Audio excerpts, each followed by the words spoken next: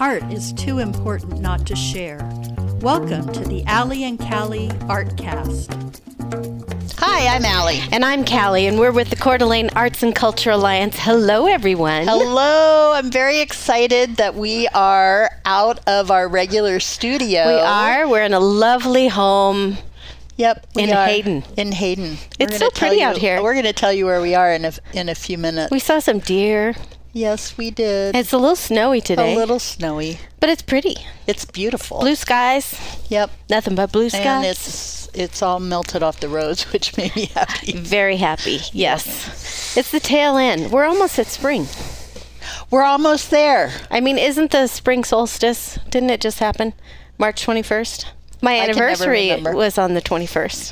Happy anniversary! Thank you. 25 years of sheer marriage. I like to use that phrase. That is my favorite phrase of the year. 25 years of sheer marriage. It's the pregnant pause after the sheer that really gets you on that one. Well, Stu has been fabulous, and we had a great time in San Diego, and I bought my ring. Remember that? Yes. When we bought our rings for our 25th anniversary? So you let him know that that's your 25th anniversary ring? That's my anniversary ring. Yeah, Kevin will find out later this year. And then, of course, we are going to Italy in a couple months. Yes, so we keep hearing about this upcoming Italy trip. I bet you can't wait till I'm gone, till I'm there. No, I just wish I was going with you. I know. I'm so excited. I can't stand it. I'm planning everything, but not to overplan it also. It's okay. I'm going to get you back after you get back. Because then you're going to Portugal. Yeah, and then I'll be that's all I will want to talk about. So there you go. Yeah. We're world travelers. Well, anyway, we are in the studio of Genie Higbee, who is a local artist and an author. And we're pretty excited to be here. Thank you for having us in your home, Genie. Oh, well, thank you for including me in your podcast. I always listen and it sounds like you're having so much fun, and now I see it actually is. It is fun. Especially when we have a little champagne. I know. We are lovely. We also have an audience member here, we too. We do, yes. Susan Hagen is here. But she doesn't want to speak. So that's okay. She is a lovely guest. And she introduced us to Genie's book. Mm-hmm. She's the one who said, you must have Genie on. And we're like, we are so glad. I have read the book, The Violin, A Curious Tale of Lost and Found Thief. Oh, I said that wrong. You did. The Violin Thief, A Curious Tale of Lost and Found. I have had one sip of champagne. I'm just saying. I love the book. It's a great book. Tell us a little bit about the book. The book, I had one person say to me, you must have, everything in your life, did you feel like it was building to this book? And I said, no, not really. But, if I think about it, there are so many bits and pieces in this book that were picked up along the way that shine into it. And so in a way it is. For example, probably the very first sound I remember consciously hearing was the sound of my dad's violin, because he was Juilliard trained but had decided that he didn't really want a concert performer's life, and so he had gone on to be an aeronautical engineer. But when we kids were put to bed, he would practice his violin, and that started when I was in my crib, and I remember that. And as I got a little older, I used to make up stories about what the music was saying to my sister. Ooh. So there's all that piece of it. And then there's bits and pieces of characters we'll get to that, like my sister, who proofread this generously for me about 3 times. She goes, oh, that's so-and-so. Oh, that's so-and-so. Some of it I did consciously, some not. Mm-hmm. But I like to say the story is about exploring the complexities of the heart and the grace of music. There are characters who make choices from passion, ambition, jealousy, rivalry, and I try to look at them with a very compassionate heart, knowing that we all can rather self-justify. But it's a story that's also twined with history. And I started writing a very simple story, actually. Well, I started writing a very simple story before that, which was based on an experience I had in college. The Cuban air crisis had just started, and I was in Athens, Georgia, my freshman year, and all the kids were going home because we might not be there the next day. My parents in Atlanta said, just stay put. So I'm about the only kid on campus waiting for the airstrike, Oh, boy.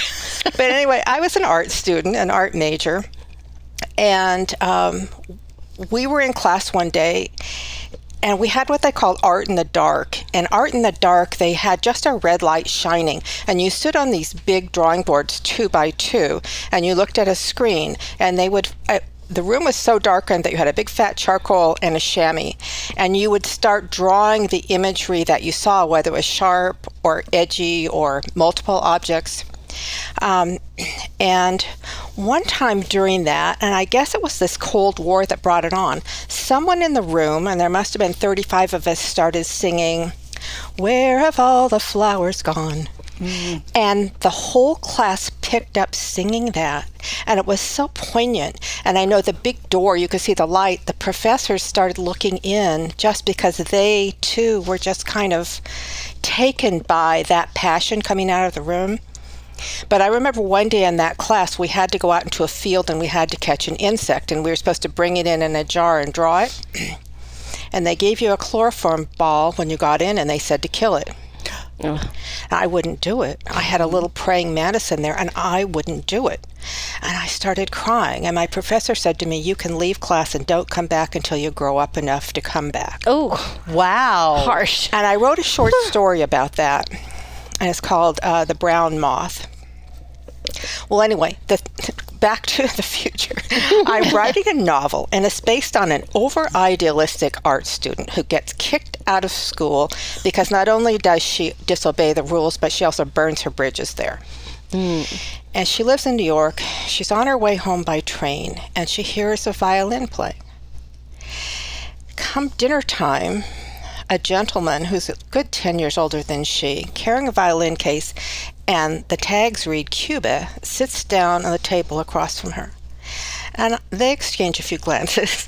And when he's finished with dinner, he says, "I think I'm going into the bar car for an after-dinner drink." She thinks, "I'm going into the bar car for an after-dinner drink too."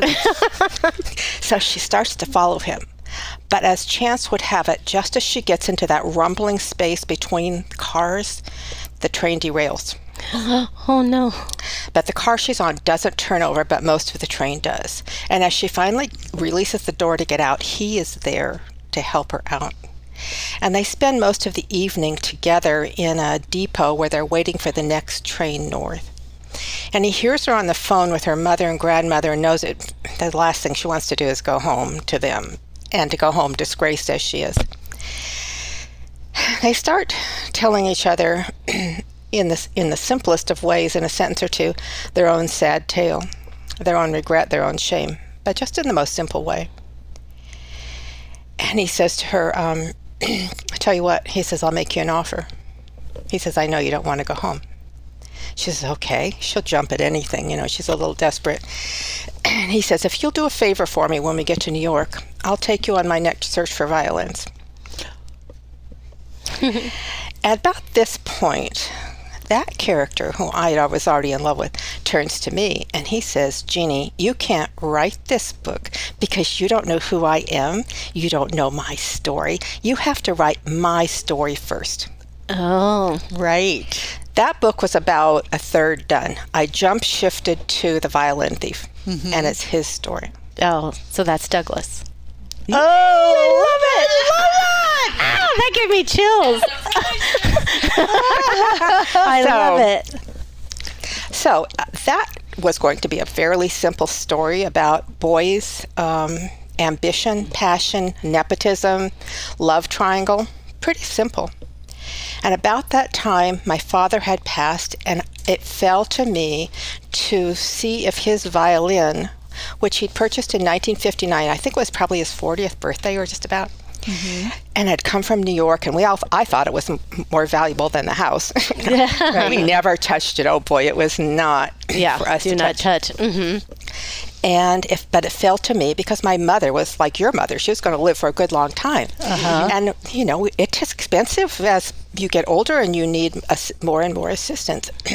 So I fooled around on the internet, and I found a company called Teresio that was international, based in London, Berlin, and New York. And they did a new thing which called online auctions. But you had to get your violin appraised. So I went through that process, went to the Sofitel Hotel in Beverly Hills, and met with this fellow for an appraisal. And it turned out that the violin was in 1822, one of the very few built by a particular builder who happened to be the dentist for Victor Emmanuel in Italy. Oh, wow. Yes. I'll go to Italy. Yeah, you're going to Italy. Bringing it back to Italy, yes. And so I let it out of my hands to go into auction. But what happened then was that because it was Teresio and I'm now a client of theirs, not only do I get to watch it on online auction, you can see people bidding on it. And for the first 28 days, well, I didn't even look that long. The first week, it only hit the reserve and didn't go any further. But that was still pretty good. And finally, the auction was over. It was 30 days. And I went back online, and the bidding had gone for the last 24 hours as boop, boop, boop, boop, boop, boop, boop, until it had doubled, then doubled the reserve. Wow. Which was crazy. Well, anyway, but not only did that happen, which got me all interested in violins and why are they worth and what's the difference between, and I have access to Cosio, which is their online archive about everything stringed instruments, values, makers, history of, and I got excited and I started searching for the history of violins gone missing and never found. Right. Oh, cool. And because of the age that my character was, I knew that if he's going to be a kid when I start the story, and I want a violin to come in, I knew I had to have one that went missing somewhere around 1940, and I didn't want it to be the Nazis. So I found one. But then I had to learn a little bit about it, right? I didn't know. I just because I grew up with a dad who played violin and accompanied him, I didn't know anything about violin, especially not how to play one or how to identify one. Anyway, so that started all that research. And then I needed to choose a setting, and that was the other really interesting thing. I wanted a setting that would be that you could commute to the city. I wanted New York, and I wanted a magnificent waterfall in Cali. You know why? I needed a waterfall. You gotta have it, right? Yep. And so I started looking on the map and looking around, and I found only one place that qualified, and that's Elizabethtown, New York, and the Adirondacks. So I placed my story there, and I'm going to have it start in 1940-41. Okay, so I start whittling away at my manuscript, and it's a nice, kind of a simple little story. I don't know quite how I'm going to bring the violin yet. And my sister says to me, hey, did you read that book, Michael Rabin? He was a prodigy. Because I had all of my dad's library, and I was reading all of in it about everything violins, and I hadn't read it yet. So when I got to page 30, it knocked my socks off. And do you know why?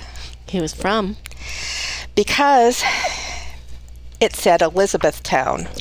Oh, wow. And the reason it said Elizabethtown is because there was a young prodigy who spent his summers there, a violin prodigy, and he was the same age as my character. Oh, my goodness. And not only that, but a very famous summer camp for violin students is located in Meadowmount, and it was founded exactly at the same time as my German professor came with the same idea. And so here I have history is mirroring my story. And I didn't know what to do. It's like, oh my gosh, do I have to run away and make an invented town? Because this is already going on, It's happening. And then the other alternative is, well, if they're in the same town, they're going to rub shoulders. They're going to know each other. They're going to be in competition one way or another, or friends or something. So then I had to research the town and all of that and all of those people. So there's a good 5 years behind this story. And it has, it has evolved as I have learned more things. So I had about, 4 skipping stones for plot points, but all the stuff that happens in between kind of comes to you while you're writing. At least it does for me. The characters start telling you what they what they want, what they think, and what they're going to do. So it was a great adventure. I loved the research as much as I loved writing it. I cried when certain things happened because I love my characters, but they say you have to be mean to your characters. You have to make them have a hard time so it can be nice when they come through. You have to have some conflict. Right. Yeah, so anyway. Hey y'all, it's Jason from Tubbs Coffee Roasters. We are North Idaho's specialty coffee roaster. We are homegrown and we are local. We love coffee and we love our community, especially Allie and Callie and Artcast. We have a retail space in our roastery in Hayden, and we can also be found on the shelves at Super One and Yokes. And if you like to buy coffee online, we do offer subscriptions. You can find us at tubbscoffeeroasters.com. Support arts and culture and your local roaster. That's all.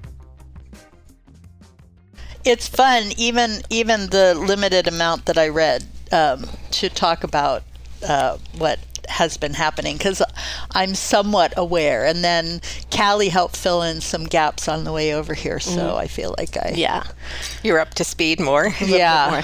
And I'll get through it. It's a long book. I mean, and you haven't had that long to read it. Yeah, it's not an easy book. It's there's a lot of characters. There's a lot of characters. I'm going to read it again because I think I'll enjoy it more the second time. Yeah, because in the beginning it was hard for me to keep the characters in my mind, right. Even though it's there. But I was like, wait a minute, who's who? And I have a question for you: is Sister Peace Douglas's mother? Well, that's what the reader has to determine. Okay. Yeah. I decided that early on, and then Callie and I were talking about it, and she kind of said she thinks maybe. Yeah, I will tell you this: there are some clues, because one of my favorite authors, and Susan's too, is Amar Tolles. And when he wrote A Gentleman in Moscow, he said he took a chance that a reader would stick with him. And he said he spent the first 50% of the book building it up and dropping clues, and then he runs away gives you a plot. And I don't have that much faith in anybody who would read my book, but I did. But I did like dropping some clues. And if you read, when you read it the second time, you will find those clues. I actually want to come back to that. When you were, there was a character, and I can't even remember how he came into the story. He's the Russian writer. Oh yeah, Lermontov. And Douglas asks, I don't know who my parents are. And then he writes this story. This is who your parents are.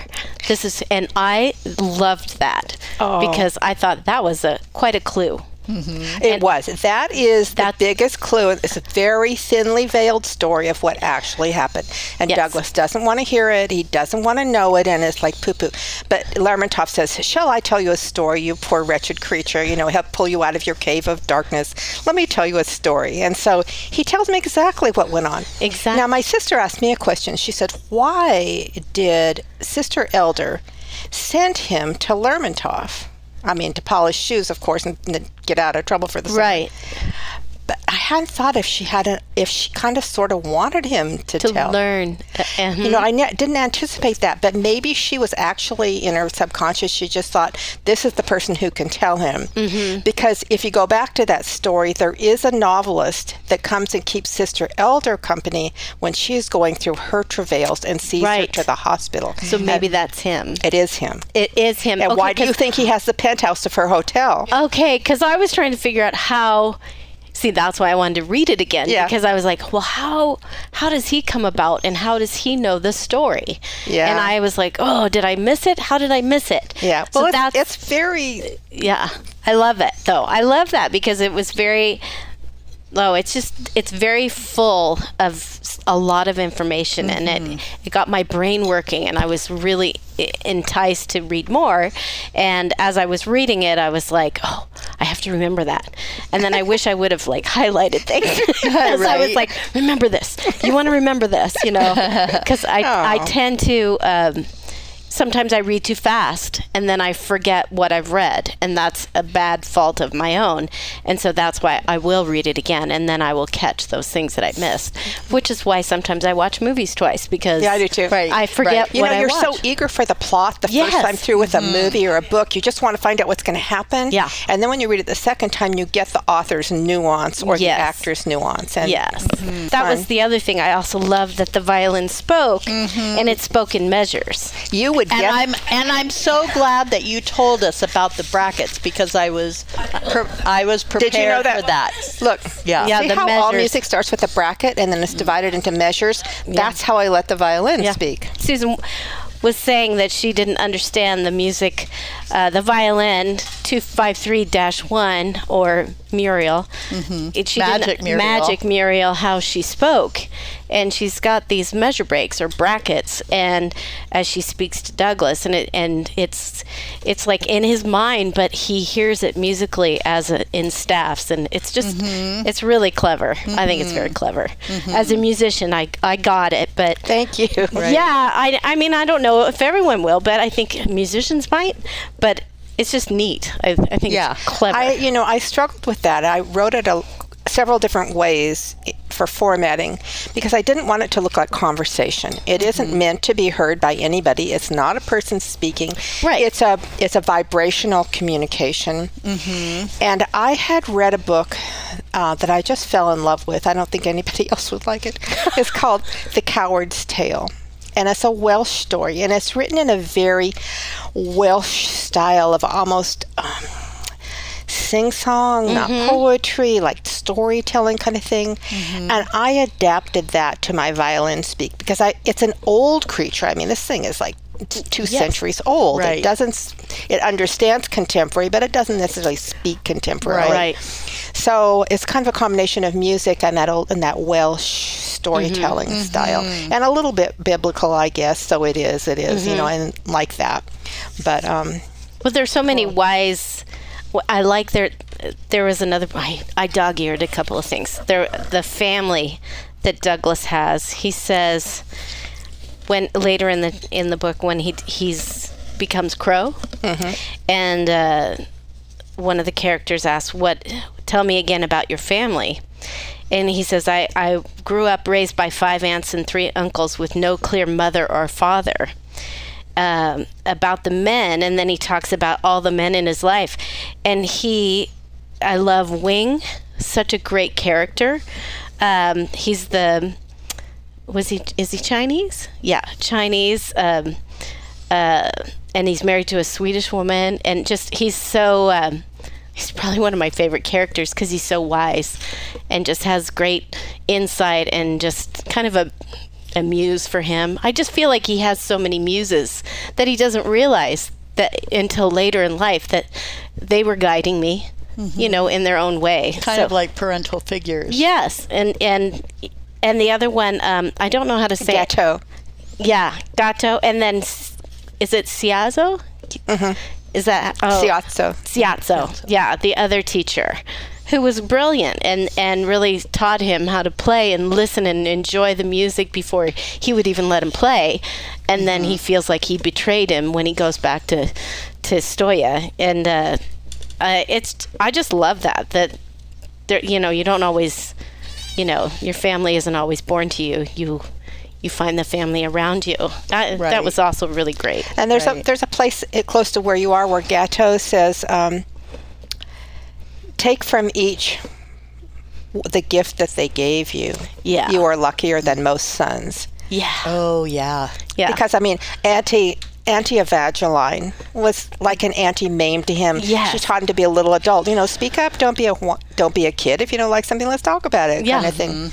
And he got to light her cigarette, which is a big deal. And she served him creme de menthe with oodles and noodles of cream. I mean, so she was fun. Yeah. Right. And then Wing, drew him a little avatar. And one of my friends pointed out to me. She said, "Your dad was a pen and ink illustrator, and he drew cartoons too." I said, "Oh yeah." So Wing seemed kind of familiar to me because that's so sweet and pleasant to have someone sitting and drawing, making magic happen on the paper. Yeah, there were so many, the great touches. I love that. And then there was something else I wanted to bring up that I was like, well, there's so much atonement and kindness and courage, and then a lot of tragedy happens in the falls and happens to Douglas, but then there's positive. Who knows where it goes? To the next book. To the next book. I feel that one of the reasons I wrote the book is that one of my mantras is, although we may all be battered by life, there's one gift we can continue to give, and that is kindness. Yeah. And that is the bottom line of the book. It's like, as much as you struggle, as much as you're in pain, as much as you're imperfect, you can still be kind to others. And I think that's something, I didn't write this book to put a big message out there. I just wrote it because that's a story that came to me. And it was, they say every novel or every painting is a self-portrait. And I think the book is in that way, that I'm not trying to titilize people with suspense, although there is suspense, or with mystery, but one person said to me, it's actually a mystery. I'm not trying to make a crime novel, that you just want to flip through. It's like, oh, that's horrible, I'm excited. I'm really trying to put something pure, in a certain sense, into the world to reflect on. Right. And that's who I am at this point in my life. It's like, why can't we just be nice to each other? Yeah, right. Why can't we just get along? Right. Yes. So. What was also nice is I will say, as a musician, every music piece you put in there, I put on as I was reading it. If Douglas was playing it, I put it on. Oh, that's fabulous. And it was great because I could understand, when you would say the staccato of this, and then I could hear it in the music and go, oh, I can hear him playing this.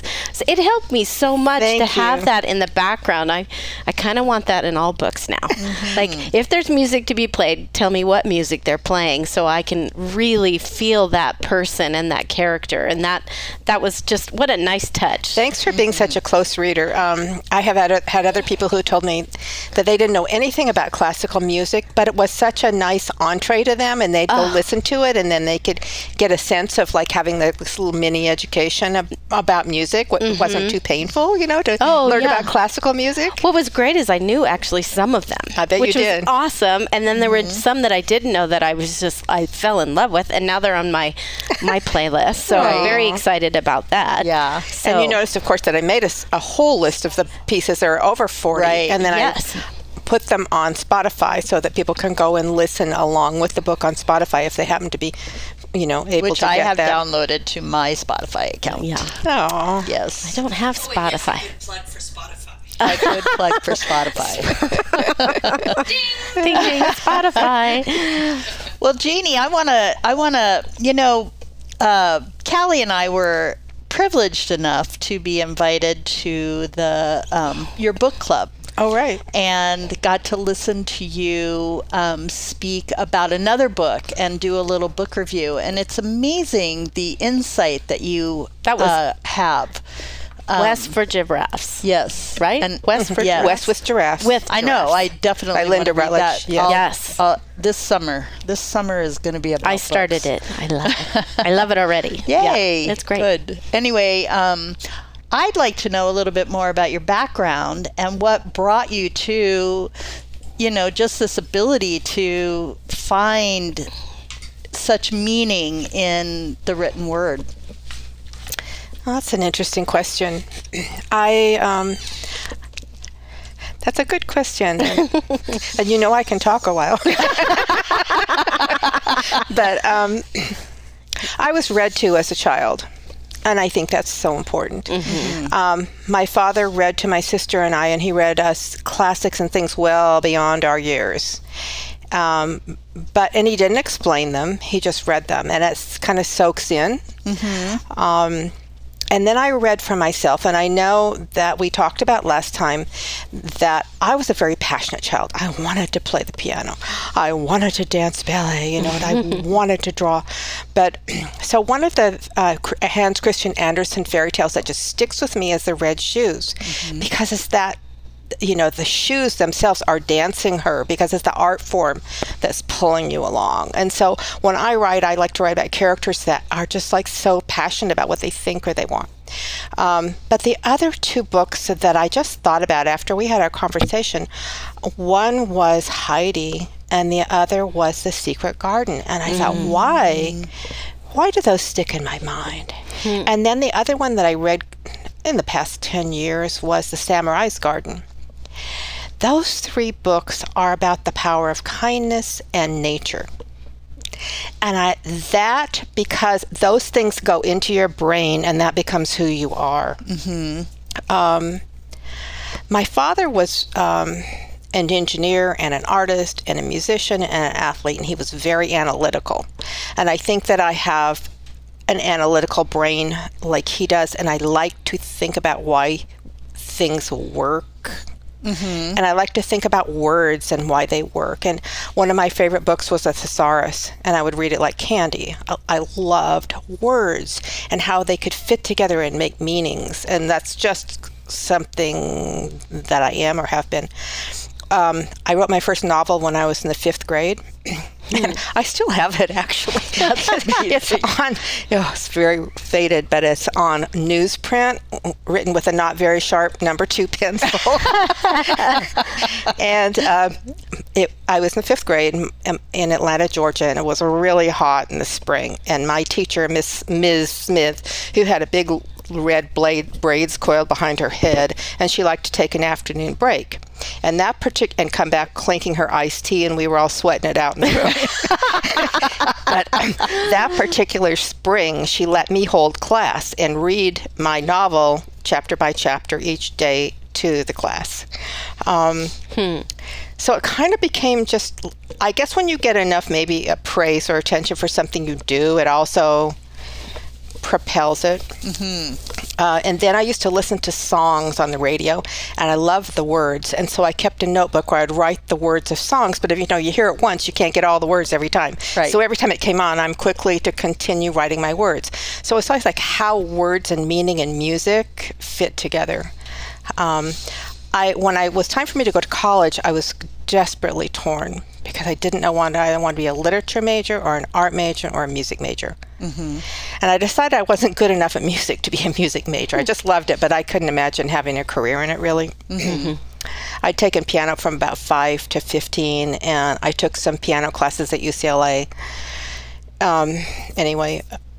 So I was an art major and a literature minor.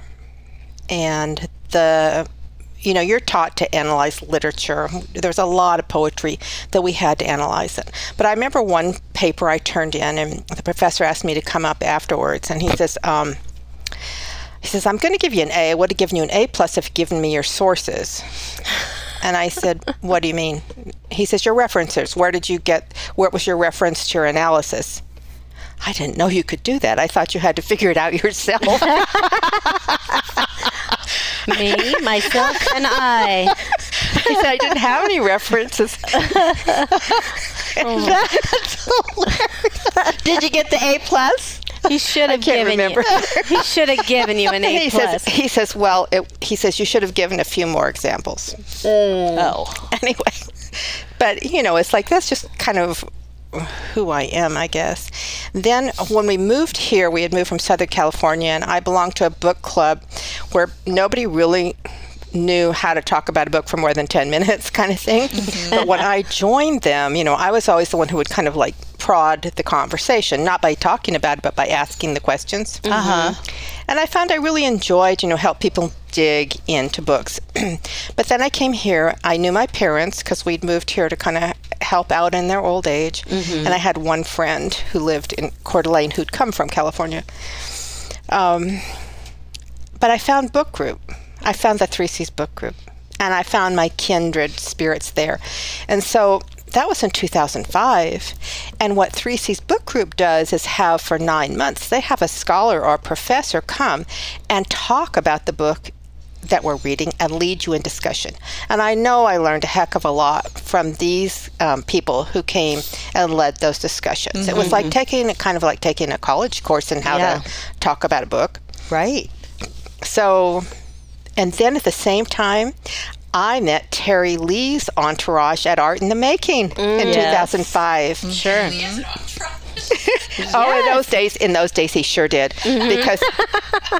Because I asked one of the gals at the break, I said, do you guys have a place where you get together and you do live drawing at all regularly? Yeah, every Monday night. And I said, really?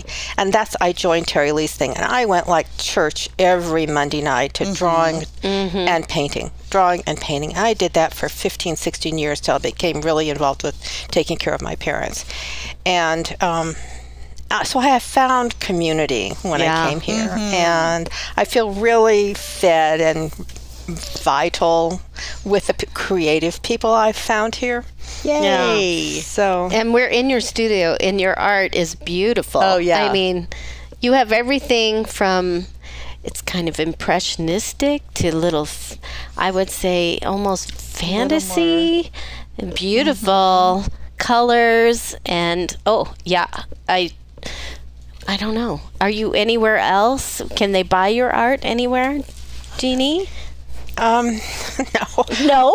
You know, it's interesting because I've never really tried to promote myself. Art is not that I wouldn't like to sell it. Of course, I'd love to be in a gallery. You know, I kind of have my eye on a couple here that I, might go out to, come out to. Yeah. I would love to sell it because it's an expensive hobby. And I'm in retirement. I need something. Yeah, right. Oh, yeah. And I have hundreds of paintings because, when I'm in writing mode, I write about 3 to 4 hours a day, and I paint 3 hours a day. Wow.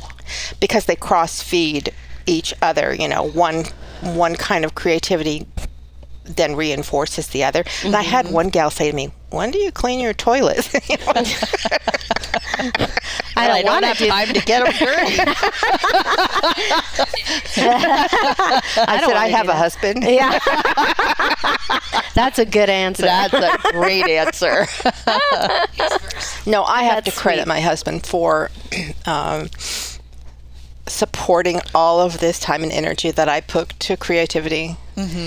When he bought the house, I didn't, and I hate it. And he says, here's where I thought you could paint. And I didn't want to be in a daylight basement. I wanted to be in the top. Yeah. I'm such a brat. He says, well, we can put lights in. We can do whatever you want. And by golly, he did. And it's a fabulous big space. It is. It really is. It's bright and cheery. Yeah, the sun is shining in right now. Yeah. It's awesome. So I have track lighting around my easel, then I have display lighting. What could more? I know, could it's a gal pretty want, awesome. right? My studio's outside, and it gets pretty darn chilly, so I'm a little jealous. But I have participated in the studio tours, but both 2 or 3 times. But I've been with Kyle Pagliato, who generously opened his space to me. Yes, I remember the year that you were on. That I was working the studio tour. You had brought the bus that year, remember? Oh, yeah. And I was in his studio at that point. Yes. I remember that. That was the year that I thought it was so wonderful that you had planned the square, the little format, editions. Little paintings that everybody was going to do. We'll do those again. That was such a great thing. I hope you continue that. Yep, we're doing those again. We're doing little pieces. Little pieces. Yeah. Yeah, for sure. Yes. Hey ladies, have you heard about NIA yet? Hi, I'm Marilee Wallace, and I'm a proud board member of the Coeur d'Alene Arts and Culture Alliance and owner of NIA. That's short for the North Idaho Alliance. We specialize in leadership development specifically focused in connecting women to programs, workshops, and networking to educate, empower, and enrich their lives. Our goal is to make positive impacts in the community while helping other women in North Idaho succeed. Next up is our annual Onward and Upwards Women's Conference set for May 24th, and our new event, Women with Cool Jobs, scheduled for early summer. And then keep a lookout to register for our super popular Women of Impact Leadership Roundtable series. That begins every September. So I hope you'll look us up. We're at thenorthidahoalliance.com. Find us on Facebook or just give us a call, 208-660-1557. Go out and make it an impactful day. Wellred Moose has my book now, and it comes spring. I'll be doing an author event there. Oh, perfect. Great. And Yeah, Angie's in Spokane will have my book, and I'm hoping that I'll have an author event there. I also am going to reach out to Northwest Passages in Spokane as possibility of having an author speak there. So Nice. you may see me out and around. Good. If so, come by and say hi. And let me just remind you to go to the Arts and Culture Alliance website. We have a really user-friendly calendar, and when you have book readings or book events, please put them on the calendar so people will promote it. Yeah. And Thank you. When will your next book be out? When are you going to finish the one that you started that you had to stop and do this one? That's a really good question, but its title started out to be Isola Lost, but now it's called To Save a Thief. Oh, I got a chill. And that's a good sign. And the subtitle on this, A Curious Case of Lost and Found, I wanted to bring the flavor to it that, there's like the curious tale of Benjamin Button. Right. I mean, there's something that requires the imagination here, like Pinocchio, like a fairy tale. It's real, but yet there's something like a Isabel Allende. In fact, I was so flattered to have my writing compared to Isabel Allende in one editorial review. But there's something that requires the imagination. It's like something that could be true. Like, we all say, what if these walls, what would this house say? What would these walls say? Or I wish I could have been that guy's baseball mitt, the stories it could tell. But we all say, what if a violin could talk? What has it seen? Where has it been? So it's like this conversation. It's like, why isn't it possible maybe that something has sentience that we aren't even aware of? Right. So in the second book, I don't know really how that's going to come in, but I know that it will, not in the same way. But it's something kind of fun to bring you into another layer of conversation. Yeah. I love it. I love that. I'll be ready. Yep. I'm ready. Thank you. Yeah, this was great. Yeah, I know. Jeannie, thank you so much for letting us in your home and talking all about this book and your life. And you're a great reviewer. You should be a teacher. Right. You'd be an excellent teacher. I was not a teacher. But you should be. You work really good at, explaining and you're very articulate and, I love you. Engaging. And you inspire us to want to know more. And I love that. Yeah. Thank you for taking the time to really look at people who otherwise might not even appear to the public. So thank you so much. Absolutely. That's what we love to do. That's right. We're here to promote. We are. Genie Higbee's book. Genie Higbee's book, A Violin Thief. Where to get it? And you can get it. Well, how do you get it, Genie? You can get it at the Well-Read Moose. You can get it on Amazon. You can get it at Barnes & Noble. Oh, yeah. I love Barnes & Noble. Can you order it on your website? Yes. Yes. And that is... well, I should say there's a link to Amazon on my website. Oh, okay. There you go. And my website is www.geniehigbee-art.com. There you go. Had to do the... Can't see.